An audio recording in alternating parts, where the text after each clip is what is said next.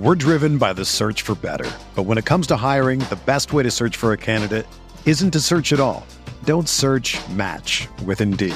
Indeed is your matching and hiring platform with over 350 million global monthly visitors, according to Indeed data, and a matching engine that helps you find quality candidates fast.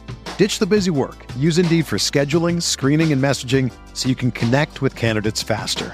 Leveraging over 140 million qualifications and preferences every day, Indeed's matching engine is constantly learning from your preferences, so the more you use Indeed, the better it gets. Join more than 3.5 million businesses worldwide that use Indeed to hire great talent fast. And listeners of this show will get a $75 sponsored job credit to get your jobs more visibility at Indeed.com/Blue Wire. Just go to Indeed.com/Blue Wire right now and support our show by saying that you heard about Indeed on this podcast. That's Indeed.com/Blue Wire. Terms and conditions apply. Need to hire? You need Indeed. Welcome to the Mind on My Money podcast presented by Pinnacle Trust. Hosted by RebelGrove.com publisher Neil McCready and Pinnacle Trust financial guru Martin Palomo, the Mind on My Money podcast tackles the financial questions we're all thinking about. From paying for college to saving for retirement, from life insurance needs to 401ks and everything in between. The goal is to help you take the stress out of financial concerns and give you some tips to enjoy life while your mind is on your money. Now here are your hosts, Neil McCready and Martin Palomo.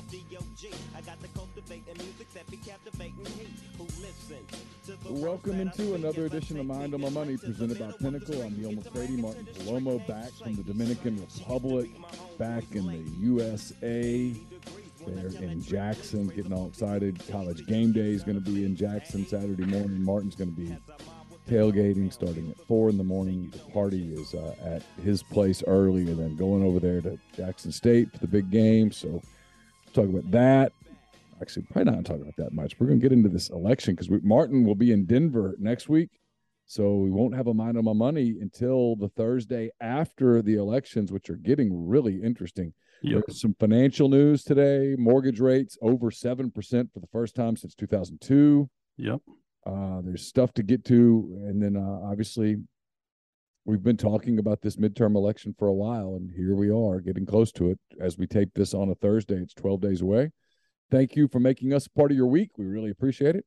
I'll tell you real quick before I hand the microphone to Martin. I'm coming to you from the Clark Ford Studios. Clark Ford's in Amory, Mississippi. 662-257-1900 is the number. Call it. Ask for my friend Corey Clark. Tell Corey what Ford product you're looking for. He'll send you a quote within 15 minutes in business hours, right to the bottom line. No hassle, no haggle. You get your quote. The rest is up to you. I would recommend that you do what I do. That is hop into a Clark Ford today. 662-257-1900. And Martin, what's going on there at Pinnacle? Man, we kind of got a lot going on in the next couple of weeks. Neil, like you said, we are, a couple of the staff and I are going to be in Denver. We have our annual conference for Schwab. Our custodian is in Denver, and it's kind of crazy. It's kind of like the Woodstock for for RIAs. It's a really well done conference. I have great speakers. Oh, dude, guess who the keynote? And you're not going to guess it because you would have a million different options. But Sir Ted Lasso is our keynote speaker. Oh, how about that, dude? I'm taking all of my Believe signs we have in the office, and I have a jersey, FC Richmond jersey that has Lasso 00 on the back, and I'm hoping that I'll be able to get signatures because, like last time, it was John Meacham, and Tim McGraw. They wrote a book together, and they were the keynote at the very end of the conference, and they stuck around and signed books and stuff. So I'm hoping to escape with some Coach Lasso signed gear from the conference, and then we should be moving into our new space right when we get back. So it's going to be kind of cool, man. We have a lot going on here. It's really exciting. That's good. Where you want to start? You want to start with politics? Yeah, we can start with politics, or if you want to briefly talk about, the college game day in Mississippi, we can do that. We did get, I don't know if you saw this or not, but our mayor opened his mouth, inserted his foot, and chewed on it, and told all of the citizens of Jackson not to use their water this weekend, so that all of our guests coming in from out of town would have plenty of water to use. I know. I'm glad you're laughing because you can't make this shit up, dude. What an idiot. I mean, good God. I mean, why not just admit, hey, I'm completely incompetent. You can't trust me. You should kick me out. I'm a disaster. Yep. Dear Lord. Although, moron. Do you remember, I guess it was a couple years ago. It was when we first started our show. We had Marshall Ramsey come do a show. He's the cartoonist. Yeah. He did a really funny cartoon for College Game Day, and it was like the little 18-wheeler bouncing along. It said College Game Day on the side, and on the back it had a trailer. It was pulling on the back of the 18-wheeler trailer, and it was, a porta potty and cases of water that they were in the drawing, and I just cracked up because it's true, man. I mean, you almost got to be fully self-supporting to come to Jackson. Goodness gracious alive. I know. That is unreal. Well, and so a funny little thing, kind of self-deprecating humor. I told you before the show started, we were in the Dominican this week for Jennifer's 40th birthday. Had a great trip, and I got a little too comfortable and was brushing my teeth with the Dominican water and gargled the shower water, and Mr. Montezuma is taking his revenge. But one of the jokes I cracked with Jennifer before Montezuma took his revenge, because she told me, she's like, I can't believe you're doing that. You're going to your stomach's going to be messed up. And I was like, Jennifer, we brush our teeth with Jackson water. It can't be any worse than the Dominican, but I was wrong. You should call City Hall there in Jackson and say, I've got a marketing idea for you, Mr. Mayor. You could say, hey, our water is better than Mexican water. It's better than the Dominican water. At least it's better than Dominican water. Well, we have that going for it. And the Dominican water was clear. It wasn't brown like my Jackson water is brown, but I guess it's the bacteria that we don't bleach out. Yeah. All right. Here we go. Let's talk politics. We'll start with the governor projections, because in some of these states, the governor race is so explosive that it's going to end up impacting House and Senate races. Let's do it.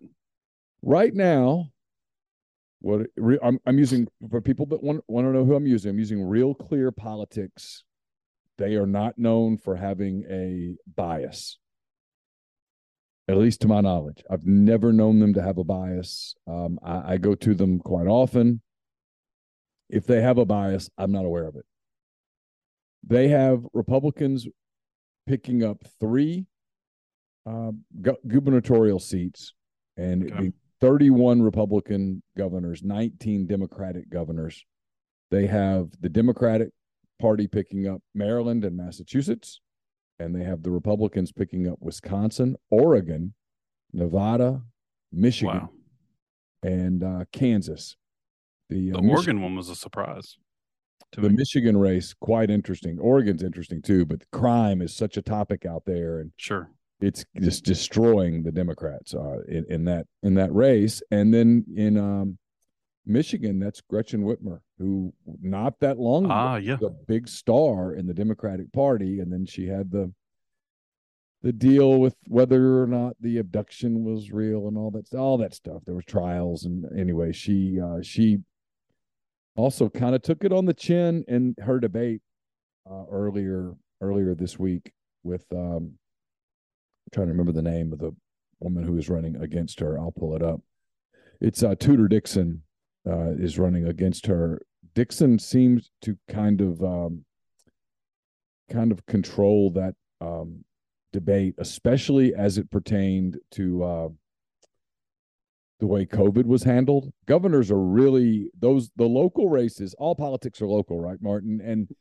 And the governor races are a lot about how you handled or didn't handle COVID, shut down schools, all of that stuff. And Whitmer had a big debate gaffe where she said it was just 3 months, which was absolutely not true, number one. And number two, to minimize it.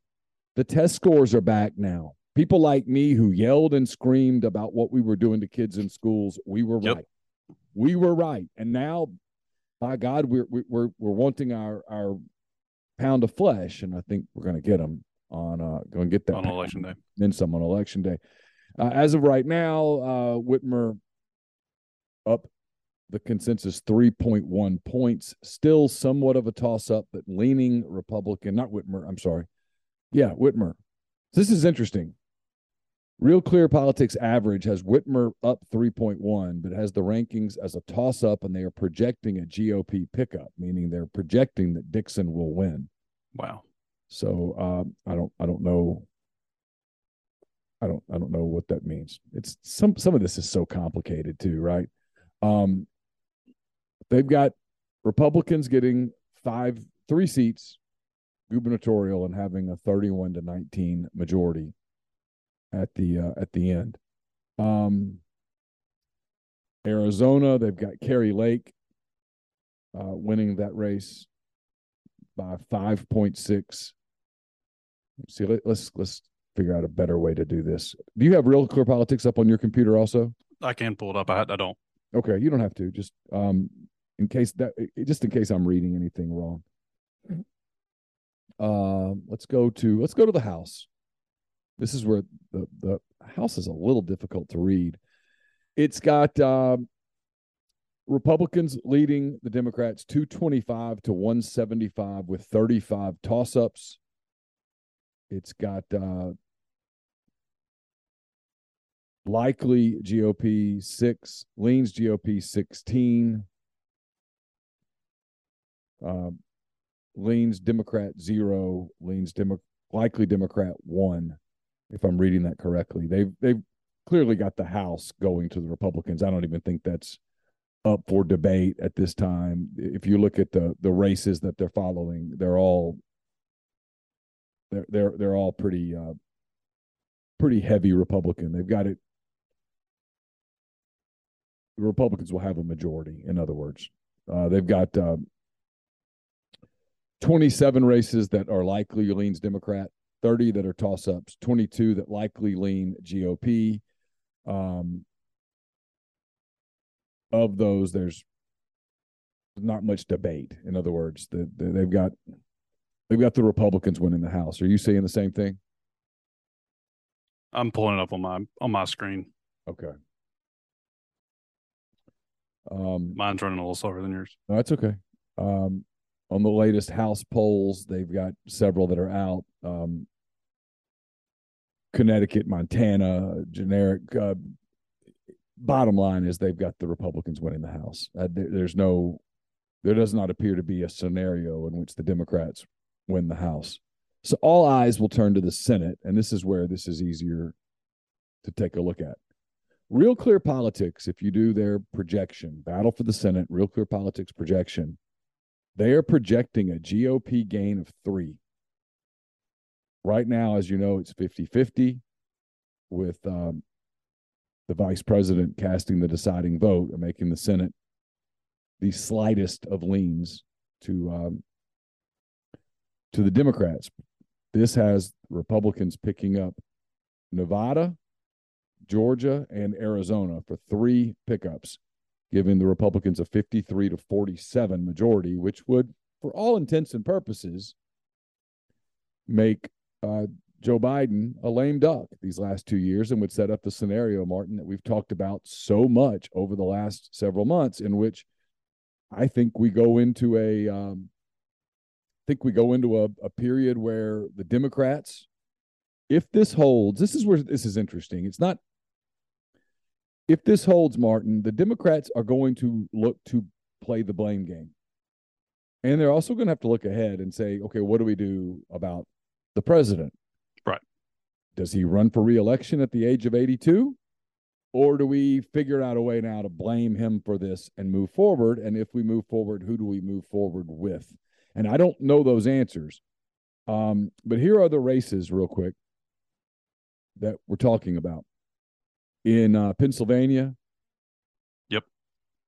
Right now, the adjusted poll average as of today is Mehmet Oz up 2.9. Real Clear Politics projects that the GOP will hold that seat. That was one that the Democrats thought just weeks ago, months ago, that they would take. And Fetterman, their candidate, a stroke victim, was just it was embarrassing, frankly, his debate performance. And it looks like that debate performance will be the finisher for him. There's one to watch in New Hampshire, where it's Bolduc, the Republican, going up against Hassan, the Democrat.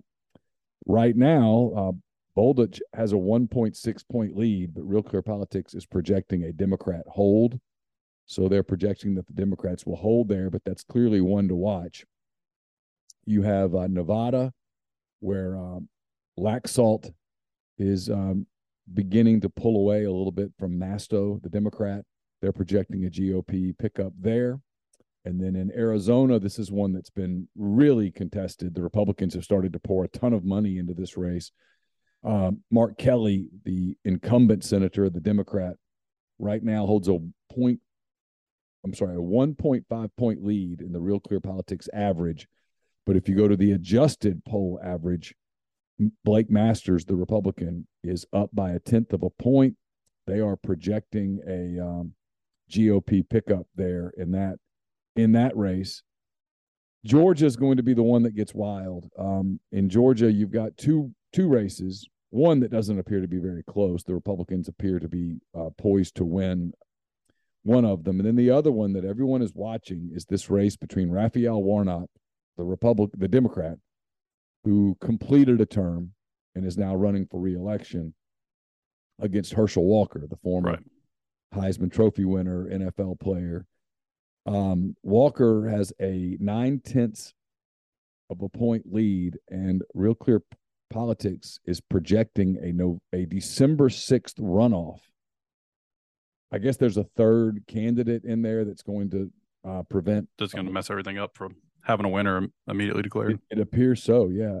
And can you imagine if it's really close and it comes down to that race?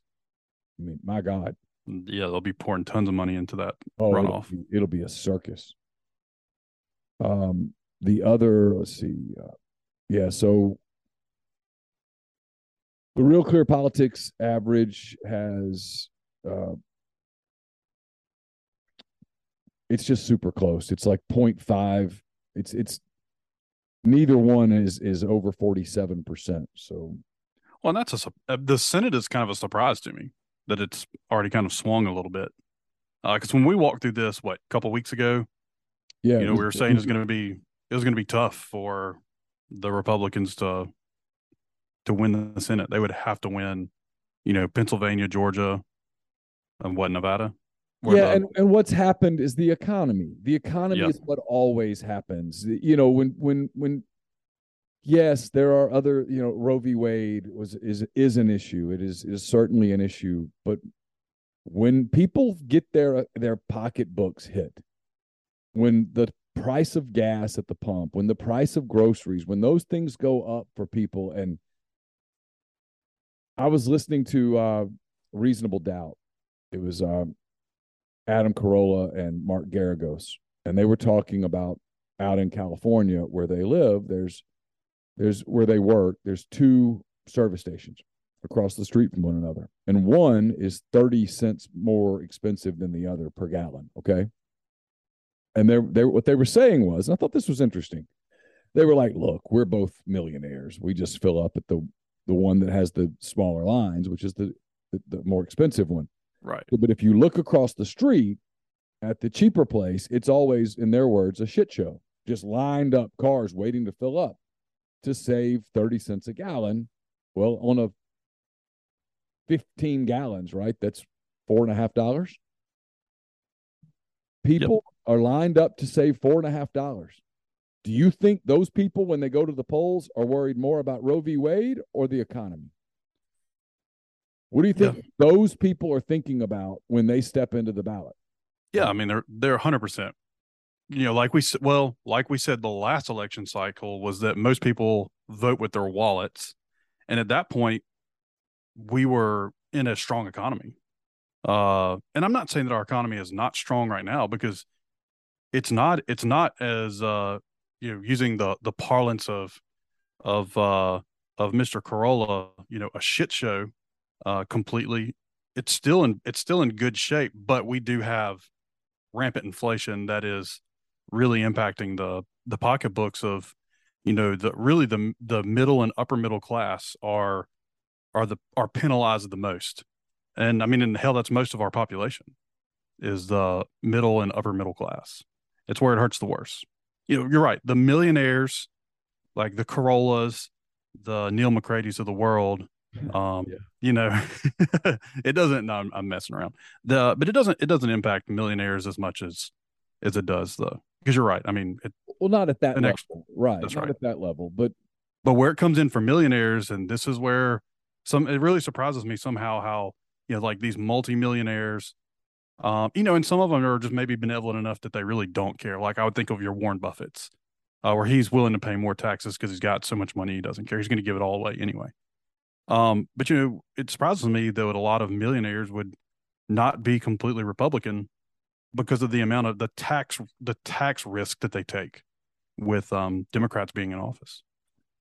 So the Wall Street Journal today, I mean, this will be if you're the Democrats and you're desperate, and they probably are at this point, that you're going to cling to this. U.S. economy returns to growth, but offers mixed signals. Sure. Yep. Consumer and business spending cooled amid high rates and inflation. GDP, though, increased 2.6% in the third quarter after declining in the first half of the year as the trade balance boosted growth. But Americans cut spending on goods and spending slowed on services while businesses pared investment in buildings. In other words, you're going to have to be really nuanced and on message to spin the 2.6% increase as a positive sign, right? Yeah, and that's not inflation adjusted. And I mean, look, I'm excited that we had positive growth because here again, I'm not, here I'm backing myself into a corner here. I do like the traditional definition of recession, right? 2 negative quarters of GDP. We're in a recession. We had that in Q1 and Q2 of this year. And, and I said that, I was like, that's a technical recession. So, but if we believe that's true, then Q3 numbers come out, with a positive, what was it, positive 2.3 or 3.2? Am I getting my numbers backwards? 2.6. So 2.6. It tells you that we're crawling out of the recession. Right. So if we were in a recession, then the recession has, started the end, and with positive GDP, but they're not inflation adjusted numbers, right? So if inflation for the quarter, well, here's not to interrupt you, but no, go for it. No, but this is Justin Lahart in the Wall Street Journal. He says GDP bounce might soon fade. He goes 2 cheers for third quarter gross domestic product. The Commerce Department on Thursday, blah blah blah, better than the 2 point.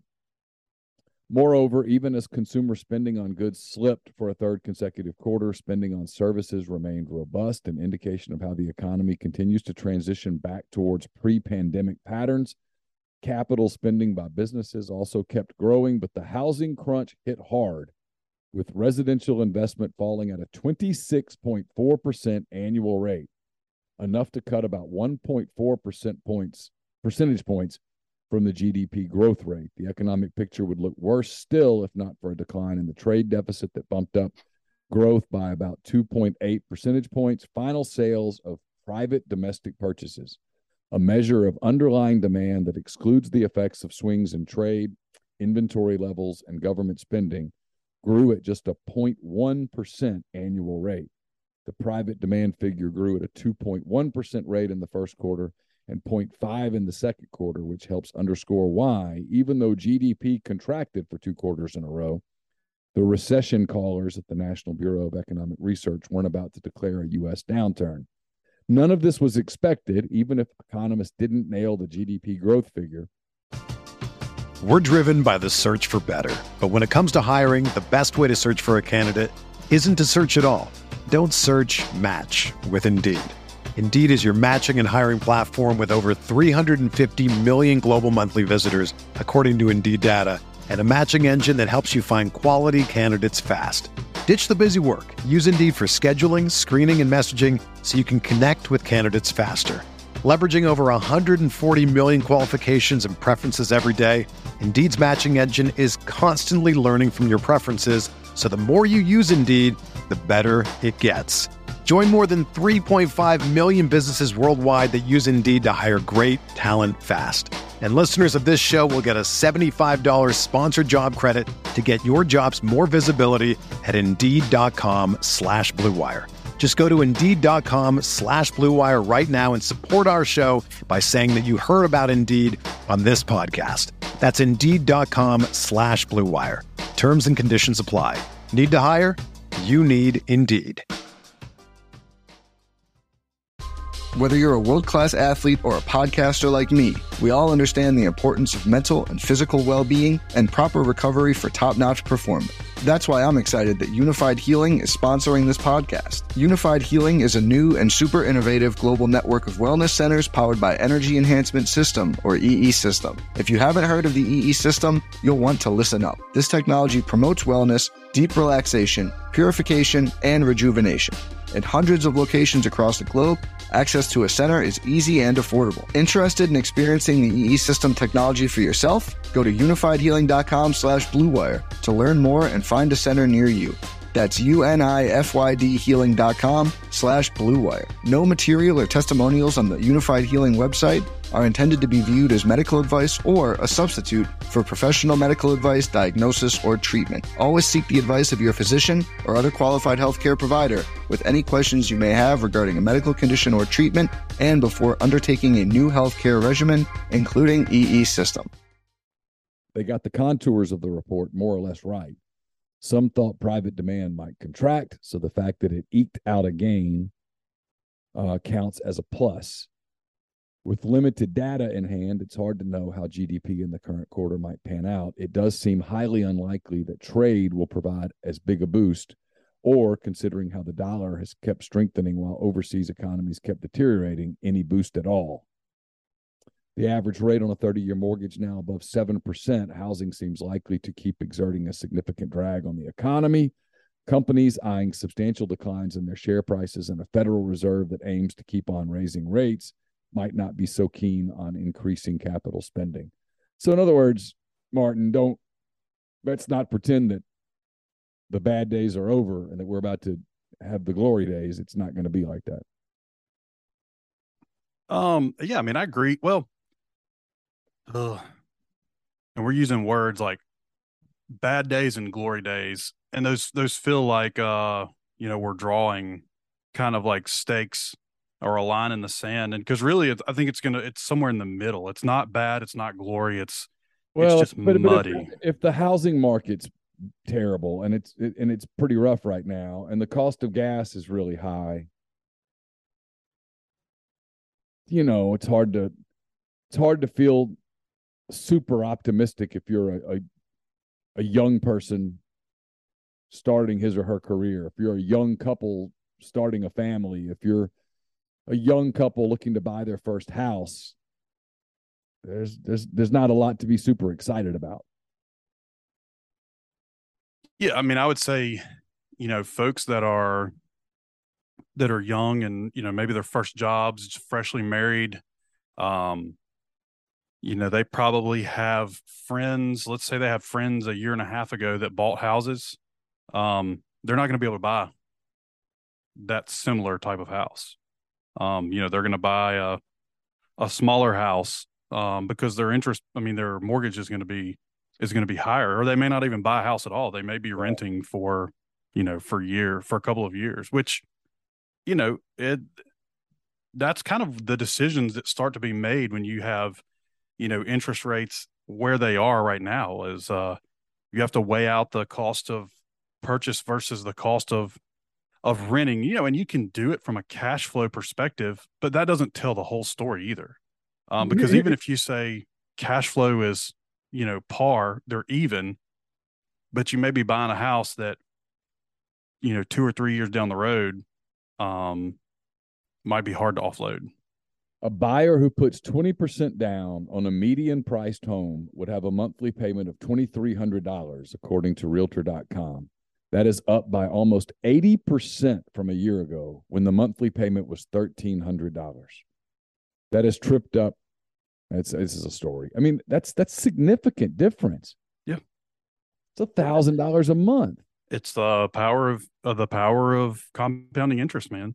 And is 7% long term going to stick around? I don't think so. I don't think it will. The pendulum is just swinging. But are people going to be able to get 3% mortgages anymore? No. Done. Like that was a ship that has left harbor, and I mean it'll probably come back in our lifetime at some point, but it's going to be a while before that comes back. I mean, it'll probably settle in the fives. Well, look, there's got at some point 5 or 6. At some point, things have to get to a place where people push back, and the only place you can push back is at the polls.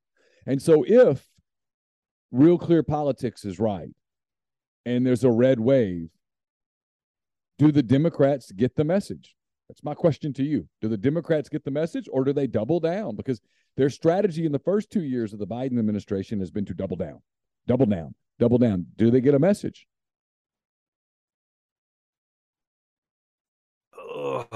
I don't know if they do or not, man. I mean, because if they don't, in 2 years, I can tell you what's coming. And January the 20th, 2025, maybe even if Trump runs again, but certainly if the Republicans are sensible, they'll have a lot of control, and they'll be able to reverse a lot of this. And I mean, so much of what's happening right now is because of bad decisions that were made, because of decisions, just because of ridiculous decisions that are being made. Frankly, because of I don't like the word, but I won't even use it. Radical decisions that are being made, radical stances that are being taken. Yeah, but we have to. We'll distribute, the fault where it lays, because it started in the Trump administration. It absolutely started with Donald Trump, and then Biden just the shutdowns and throwing all the cash into the system. Yep. The PPP stuff was unnecessary. I mean, look, at some point, and I'm hoping that it happens in the next 2 years, Martin, at some point there must be a reckoning for what happened. You and I know that will never happen though. But if we're being realistic. Well, then if that's other than changes of if that's the case, then our kids are screwed. Our kids are screwed if there's not a reckoning. And there needs to be an absolute reckoning on what happened and why it happened. Donald Trump, if he's going to run for president, we need to stop obsessing over J6 and obsess over what he did in March and April of 2020. That's more interesting to me. Why did you make the decisions you made then? Because they were bad decisions. Yeah. They were bad decisions. So, but I think there was a domino effect, because the first poor decision led to forced or contrived subsequent poor decisions. So I think if the original decision if we would have never shut the economy down and not done the 14 days to flatten the curve that turned into, 14 months to, 28 months to whatever, that would have been, I think that was the catalyst for everything. Because then you wouldn't have needed PPP to take care of the companies that, and because we shut down, I think, the ones that I look at that I'm like, man, they hurt the most. And there's probably others, but I think about dentists, like, especially my clients that are dentists. There was no way that they were going to be able to operate with the, and during the quote unquote shutdown, because there's no way you can keep the 3 feet of distance when you're doing, dental work or whatever. But yeah, you're right. I mean, the shutting down the economy was the first domino to fall in all this. Now, what we probably could have done was prevailing heads could have said, okay, we screwed up, and, these were, crazy times, and we made a couple bad decisions. Now we're going to stop making those bad decisions and we're going to take our medicine. But we didn't. We just kept continuing to pump more cash into the economy. Yeah. And which got us to where we are. And we have a system in place now where we're paying people not to work. Bottom line. Right. I mean, and the money supply issue was what really drove the inflation, and I I admit where I was wrong, which in the beginning of all this, when we talked about that there would be inflation, and I agreed with Powell. I thought it would be transitory because I really thought we were talking about a supply induced inflation issue. But what, the thing that I didn't, the impact I didn't consider, which, I mean, I don't know that there's really been another time that was where we've pumped so much money. Actually, I'm not going to say that. I know for a fact that there's not been a time where we've pumped money like this into the economy. And I should have known that, with more cash chasing less goods, that would be not transient inflation. It would be, semi-permanent. I just wasn't looking at that. I was looking at my, supply issues. And then when I kind of realized, holy shit, when I saw the M2 numbers and I saw how much money had been pumped into the system, that's when I was like, holy shit, this is a much bigger monster than I ever thought it was. That's when I realized it was not going to be transient. So, and the only way to fight it was to raise rates. And here we are. By the way, we talk about this sometimes too. Jobless claims, U.S. workers filing for jobless benefits edged higher last week, but remain near historically low levels. Initial jobless claims, a proxy for layoffs, increased slightly to a seasonally adjusted 217,000 last week, up from 214,000 the week before. Claims are up from earlier this year, but remain near their pre-pandemic 2019 weekly average of 218,000, when the labor market also was historically strong. So, again, if you want a job, you can get a job. Right. And some folks may say it's, oh, they're not the jobs that we want, but, there are a lot of firms that if you're listening to business radio, which I know most of our listeners probably don't listen to business radio or read business stuff, but I mean, there are a lot of jobs in areas that are good paying jobs, that are not quote unquote the restaurant jobs, that are more permanent than part-time. Right. So what message gets sent to the Democrats if this happens? House gains. Dude, I think they have to make a sweeping change. I just don't know if they will. And so do they blame Biden, or do they? I mean, here's what I'm asking: do they blame Biden, or do they do because Biden is already planting the seeds for, hey, the election system is not safe and all those kinds of things. I mean, they've criticized election denial for the last 2 years. Do they launch into their own brand of it? I mean, here's what I've talked about the pendulum, right? Right. I know I come across like I'm cheering for this. I'm not. I'm cheering for this pendulum to slow down, to calm down. But I'm wondering what happens here, because this is an opportunity. If November goes the way it looks like it's going to go, this is an opportunity for everybody to go, okay, let's slow this thing down. Let's be sensical. Or it's an opportunity to go, oh no, hell no. We're going to swing it. We're going to try to swing it back as far as we can to the left. I'm watching for two things, Martin. What message do the Democrats take from this? And then in January, when the Republicans get in power, do they try to calm things down, or do they start forming a bunch of committees and try to impeach and all that stuff? I'm curious to see what happens. Is it vengeful or is it calm? I would, if they ask my opinion, which I know they won't, but if they ask my opinion, what should the Republicans do if they win? I would say the best thing to do would be try to help figure out and show the country that you're working towards a solution to this problem, and not do the, we're going to extract our pound of flesh from you guys because of, we're going to get the computer, we're going to get all that stuff. I mean, at this point, I think none of that shit really matters right now. Like if you tell, let's talk about those people that are sitting in line trying to save the $4.50 in gas. If you tell them, hey, would you rather have $3 gas or would you rather know about Biden's son's computer? They're going to be like, I don't give a shit about a computer.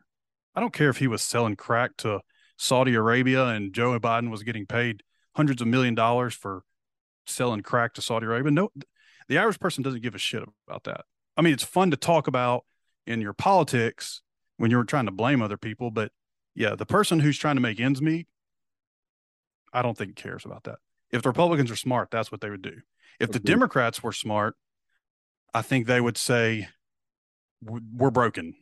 We have a problem and we're willing to admit we have a problem and now we need to fix it.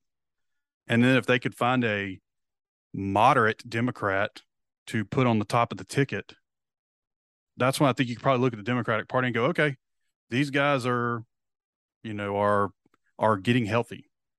But dude, the Republicans could fall into the same trap. Absolutely. In 2024. In fact, I think they probably will. I hope not, man. I mean, I hope not either. I mean, there are some interesting, like this is one of the most interesting races. It's over. Stacey Abrams, who's radical left, running against Brian Kemp, the former governor of Georgia, who from all accounts was asked by Trump to go in and change stuff, and he said no, not doing it. Kemp leads Abrams by a minimum of 7.4. He's going to win. He's going to beat her significantly in one of the Georgia Senate races. You would think a race like that is a lesson. You would think that's something. I'm just fascinated by it. I really am. I'm curious to see what happens, and because what we can't do. I'm who knows. What I don't think would be best for our country is another Biden versus Trump election in 2024. No, I agree with that. We don't need that level of volatility, it feels like, in our country. We need something more akin to normalcy. Right. And, I guess I'd say that's where we'll see where the health of each party is really not even come 2024. It'll be come December, January of this year when we've got this election behind us and we start the campaigns towards 2024. And by the way, I don't know why I said Senate. That's a governor's race, Kemp versus Abrams. Is that a governor's race or a Senate race? Governor. You know better than me on that, man. Yeah, I don't know. I think I'm gonna defer to you. I think it's a governor's race, but it might be a Senate race. I don't know. I should be more prepared. I think it's a governor's race. Do you want me to ask Mother Google real quick? Yeah, sure. I'm pulling it up also.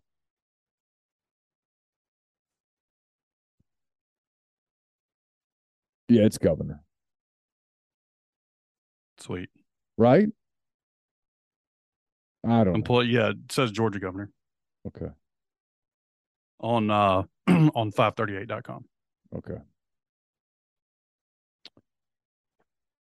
Just there's a lot there. So I don't know. I guess when we come back in 2 weeks, we'll look at what happened. It'll be a lot easier than trying to project what happened. I mean, this is dizzying to look at this. Like, well, dude, I mean, we made our projections for 2020, and I was wrong on what I thought was going to happen. I can't remember. You were pretty good at projecting and at coming into fruition. You felt like Trump was going to win. I felt like Trump was going to win, and I would have bet my house that both Georgia seats, or at least one, stayed Republican. Yeah, I thought Biden would win. I thought that the tea leaves were pointing that direction. And I thought the Georgia Senate races would split, and they didn't. The Republicans were so disorganized by then. And then Trump look, Trump was bad for the party. Trump spent the entire month obsessed with the election results and not trying to rally some support for the Republican candidate, and they lost. I mean, Raphael Warnock won. Now he's in trouble 2 years later because I'm looking at the latest. The Rasmussen reports has Walker up 5 in that race. It's a governor's race, has Kemp up 10 over Abrams for Georgia governor. Wow. Kemp will probably drag Walker past the finish line. Unless there's a runoff on that, at which point, who knows?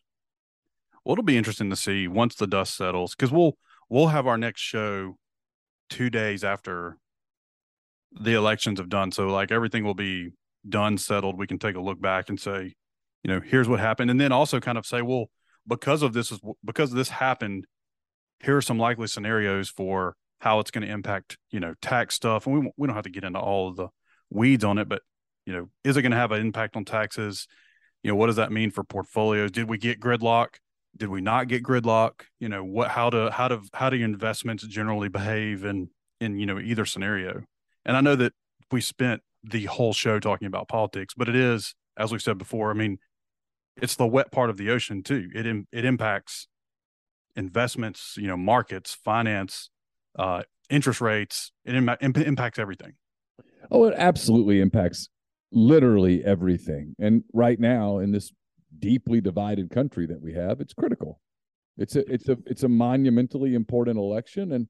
And look, if it doesn't go well next Tuesday for the Democrats, if it goes very, very poorly for them, they have a decision to make, because I don't think this is a political comment to say that we have a 80-year-old president who looks sometimes like he's confused. He's not very popular. His polling data is not good. It will be interesting to see whether the Democrats go, okay, we can't do this. We can't roll him back out in 2 years. What do we do? Yeah. Because starting in January, the 2024 presidential election is going to get rolling. Yep. 100%. And by this time a year from now, it's going to be full speed. In full swing. Yep. Yes. So we'll probably even know like who the candidates are going to be.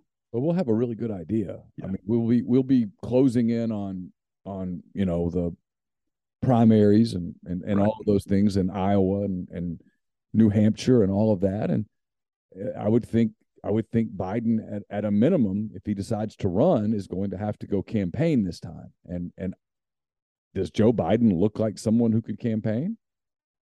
He doesn't today. Does he look any better a year from now? I don't know. And if it's not Joe Biden, we get into this spot in American history that we've only been in a time or two, which is a sitting president who's eligible to run doesn't run. And while he's governing, potentially as a lame duck, the biggest story in the country day in and day out will be the election. Yep. Yeah. I mean, and he does.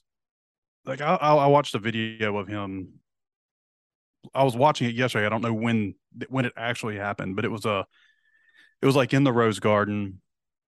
It was someone in front of a podium speaking. There's 4 people behind the guy. Biden was one of them.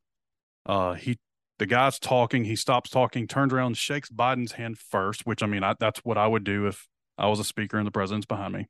And then he shakes the other 3 people's hands. And then he goes back to the podium and he starts talking again. And and the camera's not zoomed in on Biden. It's just, you can see all the people there. And as he's coming back, Biden sticks his hand out again to shake the guy's hand. The guy turns to the podium, leaves Biden's hand unshook because he shook it first. And then Biden looks at him and kind of puts both hands up and kind of like, I guess maybe like a disbelief that he didn't shake his hand again. I was like, damn, does this guy not realize that that the speaker shook his hand first? And it took 10 seconds for him to get around and shake everybody else's hand. It was not a good look for our president. He looked very, very lost standing there. Yeah, he did. I saw it. I think politics are broken. I think Biden, I think Fetterman, I think Herschel Walker, I think all of those people are signs of just how broken it is. Trump, yeah. I mean that we're still rolling out the same people over and over. Yep. And there are those, like my mom, man. My mom thinks, and I love her to death, and she and I just part ways on politics. And we're even in the same party, and we part ways on politics. And you know, and she's like, you know, she tells me Trump's gonna be back in office even before the general election. I'm like, how is that even possible, Mom? Yeah. And she's like, they're gonna find out that this was stolen and rigged, and they're gonna put him back in office. I was like, that's not gonna happen. No, it's not. I love you. It's not gonna happen. That's the thing about him running. It's beyond him and his personality and how divisive it is and all of those things. What drives you crazy about him, the idea of him running, is that he will run on the 2020 election. Yeah, he will. And we got to, I mean, I just don't think that's a winning strategy. I think that's going out and running the wishbone. Oh, and then, you know, and then there's people like my mom who I don't think my mom's an idiot. I don't think that she's stupid. And then she just says things like that, and I'm like, what world do you live in? Yeah. We're just and we're in the quote unquote same party, even though, I mean, I guess if I had to identify, I might be a more libertarian than somewhere in the middle, you know, more than anything else. But it's crazy, man. Even last thing, even Politico, which is, I think, kind of left leaning, says that the Arizona Senate seat, Blake Masters has the momentum right now. What they once described as the lean Democratic race is now a toss-up. Let's just, for the sake of total fairness here, let's see what we think. Politico says the Senate remains a toss-up. It says the House is likely Republican.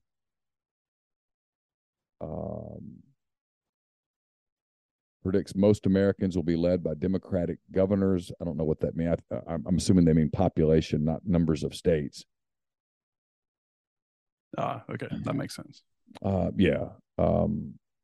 Because obviously 31-19 is, but if you do it by population, I think that makes sense. Yeah. Because you get what, New York, California, well,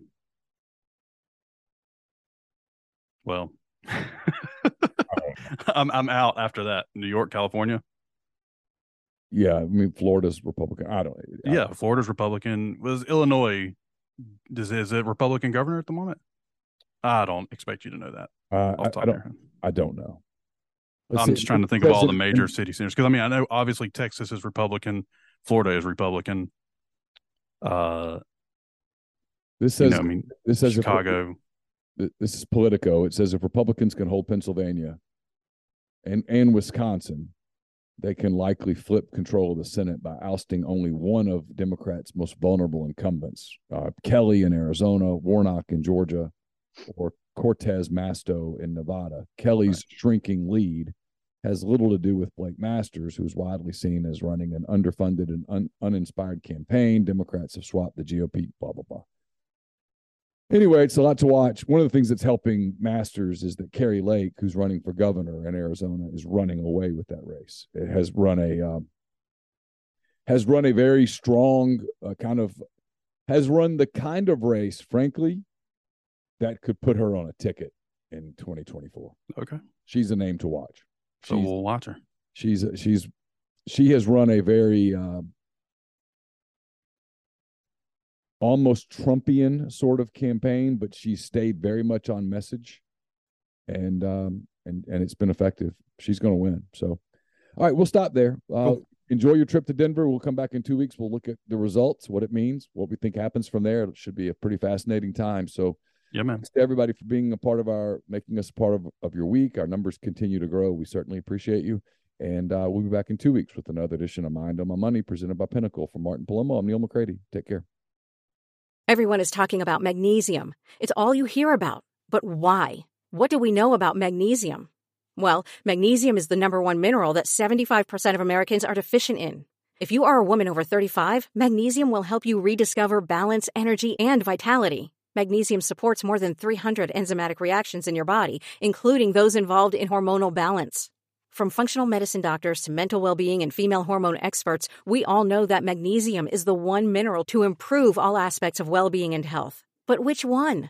Magnesium Breakthrough from Bioptimizers, the trusted choice recommended by leading experts with 7 best-absorbed forms of magnesium to ensure your body receives the support it needs for overall well-being. Go to bioptimizers.com/balance today and use code BALANCE10 for 10% off. Support your journey to wellness at bioptimizers.com/balance. Magnesium Breakthrough from Bioptimizers, your foundation to optimal health and vitality.